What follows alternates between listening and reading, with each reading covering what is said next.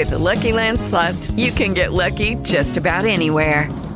This is your captain speaking. We've got clear runway and the weather's fine, but we're just going to circle up here a while and get lucky.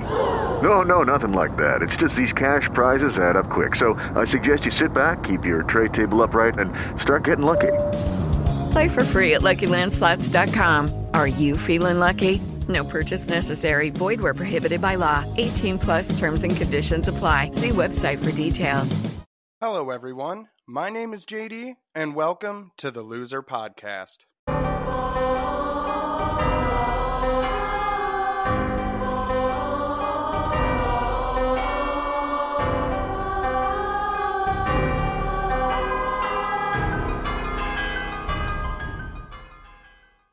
Welcome, everyone, to the lore of some of the characters from Little Nightmares 2. As I progress through the game, I will add the lore of the other characters and more secrets to the game that aren't really up front for you. I'd advise you to play this first before listening so I don't spoil anything for you from this great game. So with that, let's dive in, starting with Mono. Mono originally was a kind and helpful boy who showed compassion to others. All of this changed when he accompanied a girl named Six on a journey to the transmission. He is the main protagonist of Little Nightmares 2. He also appears as a standalone character in the digital comic app.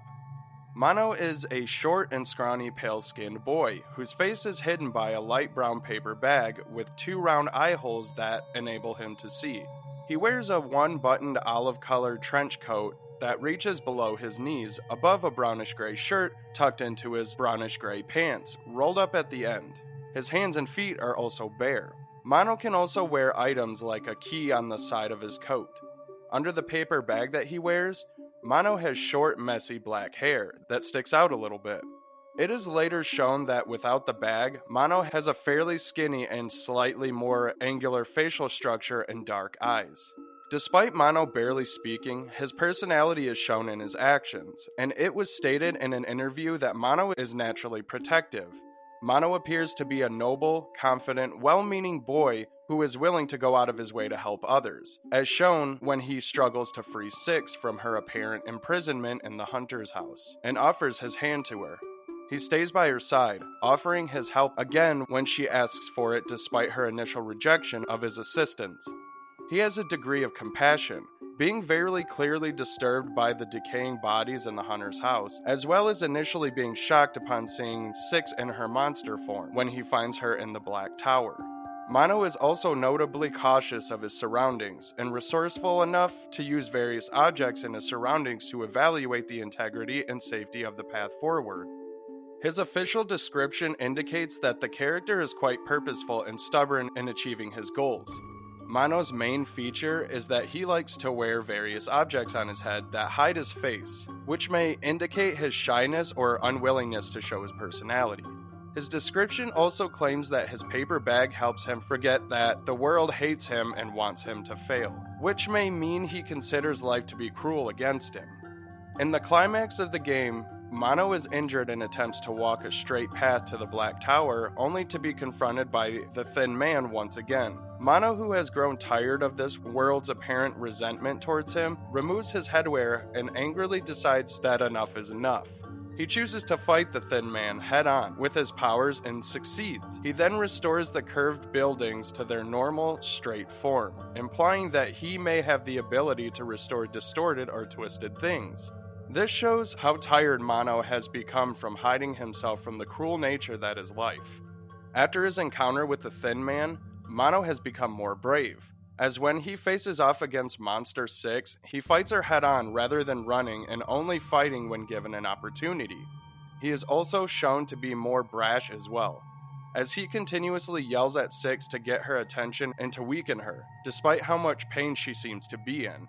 When he finally returns Six to normal by destroying the music box, she and Mono attempt to escape the Black Tower once it starts to collapse. However, when Six catches Mono near the exit, she ultimately decides to let Mono fall into the abyss and walk out herself, leaving him trapped in the depths. With no means of escape and nothing to do inside the Black Tower, Mono continues to sit and wait in his chair.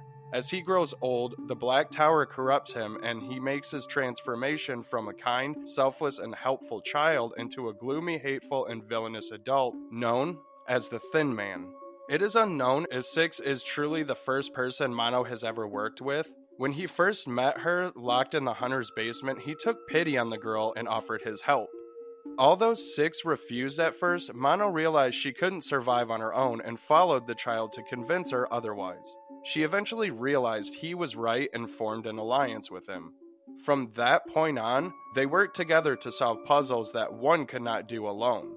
Alone at first, the two seemed to be only acquaintances, only working with the other for their own survival. They eventually formed a friendship as Six was touched when Mono rescues her from the bullies and from being crushed by a couch. Mono also seems to show sorrow and regret when he could do nothing but watch the Thin Man kidnap Six. From that point on, he became set on venturing to the transmission in order to save her. He does manage to do so and turn her back to normal after she becomes distorted. But all of this is in vain when she leaves him to die by the flesh walls, which left him hurt and confused. However, he moves on once the transmission corrupts him. It is unknown how he currently feels about Six, but it is assumed that any pity he had towards the girl is now gone and hates her for her betrayal, as well as desiring vengeance. Now, for the Hunter. The Hunter is the first antagonist from the game Little Nightmares 2. He is the main antagonist of the Wilderness section. The Hunter is a large humanoid monster with a somewhat stocky physique and a massive head covered by a burlap sack tied around his neck with twine, with a single eye hole where his right eye would be, topped with a brown Gatsby cap. The rest of the Hunter's outfit consists of a green overcoat, brown trousers, brown gloves, and brown leather work boots. His coat is noticeably worn and crudely stitched together, with the seam of his right shoulder being the most threadbare, revealing a white cotton-like substance bulging out from between the stitches. This may either be the insulation of the Hunter's jacket, or an implication that the Hunter himself is filled with stuffing similar to the rest of the taxidermy in his home. Like the other characters in the franchise, the Hunter does not talk, and his personality is shown through his actions. He is shown to be possibly unhealthy and is rather aggressive while he performs taxidermy. It is evidenced that when the Hunter sets his mind to something, he doesn't back down. As Mono and Six escape his cabin and evade him several times, he continues to venture deeper into the woods in pursuit of them. It can also be said that the Hunter is somewhat of a slob given the state of his cabin, which is a total mess with the many things lying out and about. Despite all this, he is also shown to be patient and doesn't kill, and taxidermy is prey immediately, as shown in Little Nightmares comics, when he chases after and eventually captures Six, locking her in his basement for at least a month as evidenced by the marks on the walls. It could be argued that he could have been hoping for Six to die of dehydration or starvation. While exploring the wilderness, Mono learns that the place is full of traps designed to capture people.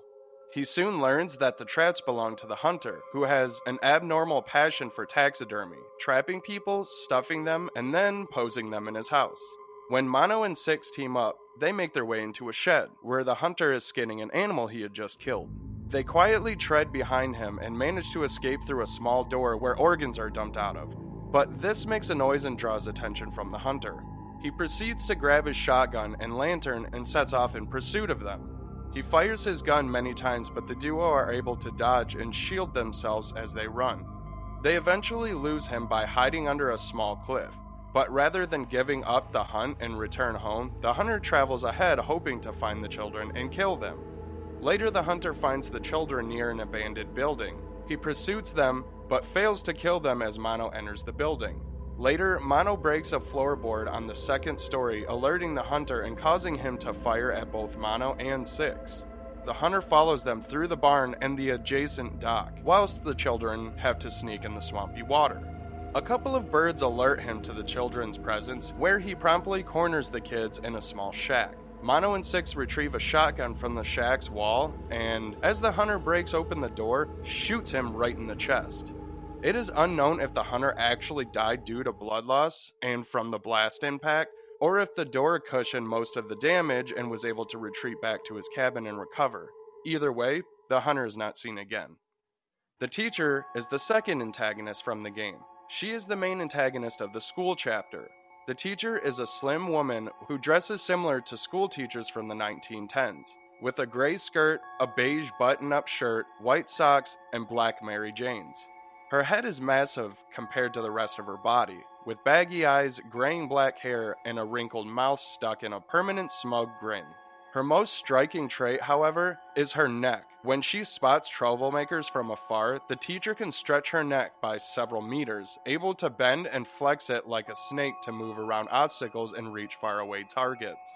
Once Mono and Six find a hole in the wall that was hidden by a painting which was ironically a painting of the teacher herself, they find themselves going through some vents. The children will then soon find the shadow of the teacher extending her neck before the door closes. After escaping a locker pushed on top of him and with Six being taken hostage by a group of bullies, Mono encounters the teacher in a classroom he must pass by to get a key to the elevator, where she is teaching the bullies at their desk. She will turn to look at the chalkboard as she writes things down from her notebook that she will look back at to turn the pages, forcing the protagonist to sneak behind the desks when she isn't looking. During Mono's attempt to sneak past her, it is possible for the teacher to see him. However, if she does, she will just watch as the bullies get off their desks to go after him. After getting to the next room, Mono indirectly causes a bookshelf to fall over while trying to get the key, causing the teacher to search the area by extending her neck. After surveying the room, she returns to her classroom and disciplines the bullies, who she supposedly believes were behind this mess. When Mono nears the exit of the classroom, the teacher will notice him and give chase. The teacher will extend her neck in an attempt to reach Mono. However, Mono will make it to the elevator before she can reach him. After passing the room with dunce caps and traversing through the vents, Mono will encounter the teacher smacking something with her ruler. As he exits the vents, Mono accidentally knocks some glass bottles down from above due to the loosened wooden board, alerting the teacher. The teacher will search for Mono by extending her neck. After Mono climbs up some sheet rope, he has to push a wooden board to cross the gap, alerting the teacher once again. Mono will escape and enter the library, where the teacher proceeds to enter and search for Mono. While traversing the library, Mono knocks down some books, which alerts the teacher. She extends her neck, bursting through a bookshelf, and chases Mono before he escapes under another bookshelf. Soon after, Mono starts climbing some large columns of books and knocks more books down, causing the teacher to extend her neck and look for him. Fortunately, Mono is able to avoid her gaze. Mono encounters the teacher again in what appears to be a science lab area in the school. The teacher is seen working in the lab as Mono sneaks under tables and behind jars to avoid her gaze. Mono does not meet the teacher again until after he rescues Six from the bullies. Mono and Six find the teacher playing piano and writing down what she plays. While the teacher is playing, Mono lowers down a platform above and meets up with Six to open a vent. However, the teacher becomes aware of the duo's presence and chases them by extending her neck and pushing her head through the narrow ventilation.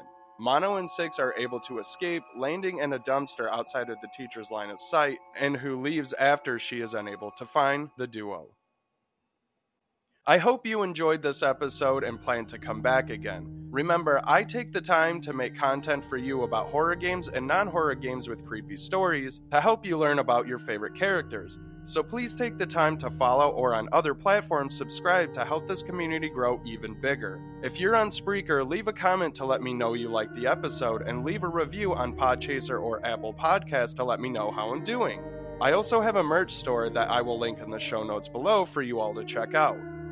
Follow me on Twitter and Instagram to chat with me and see pictures of all the characters I talk about. Also, if you have not yet, please consider being a patron, as it helps support me there as well. Also, if you're interested in hearing something specific, I will jump right into the research for you. Well, that's it for me, ladies and gents. I'll see you all in the next episode. But until then, bye!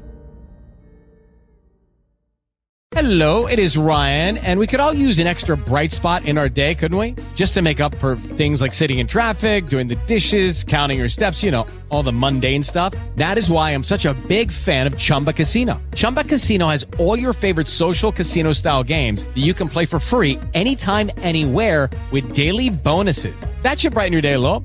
Actually, a lot. So sign up now at ChumbaCasino.com. That's ChumbaCasino.com. No purchase necessary. VGW Group. Void where prohibited by law. See terms and conditions. 18+.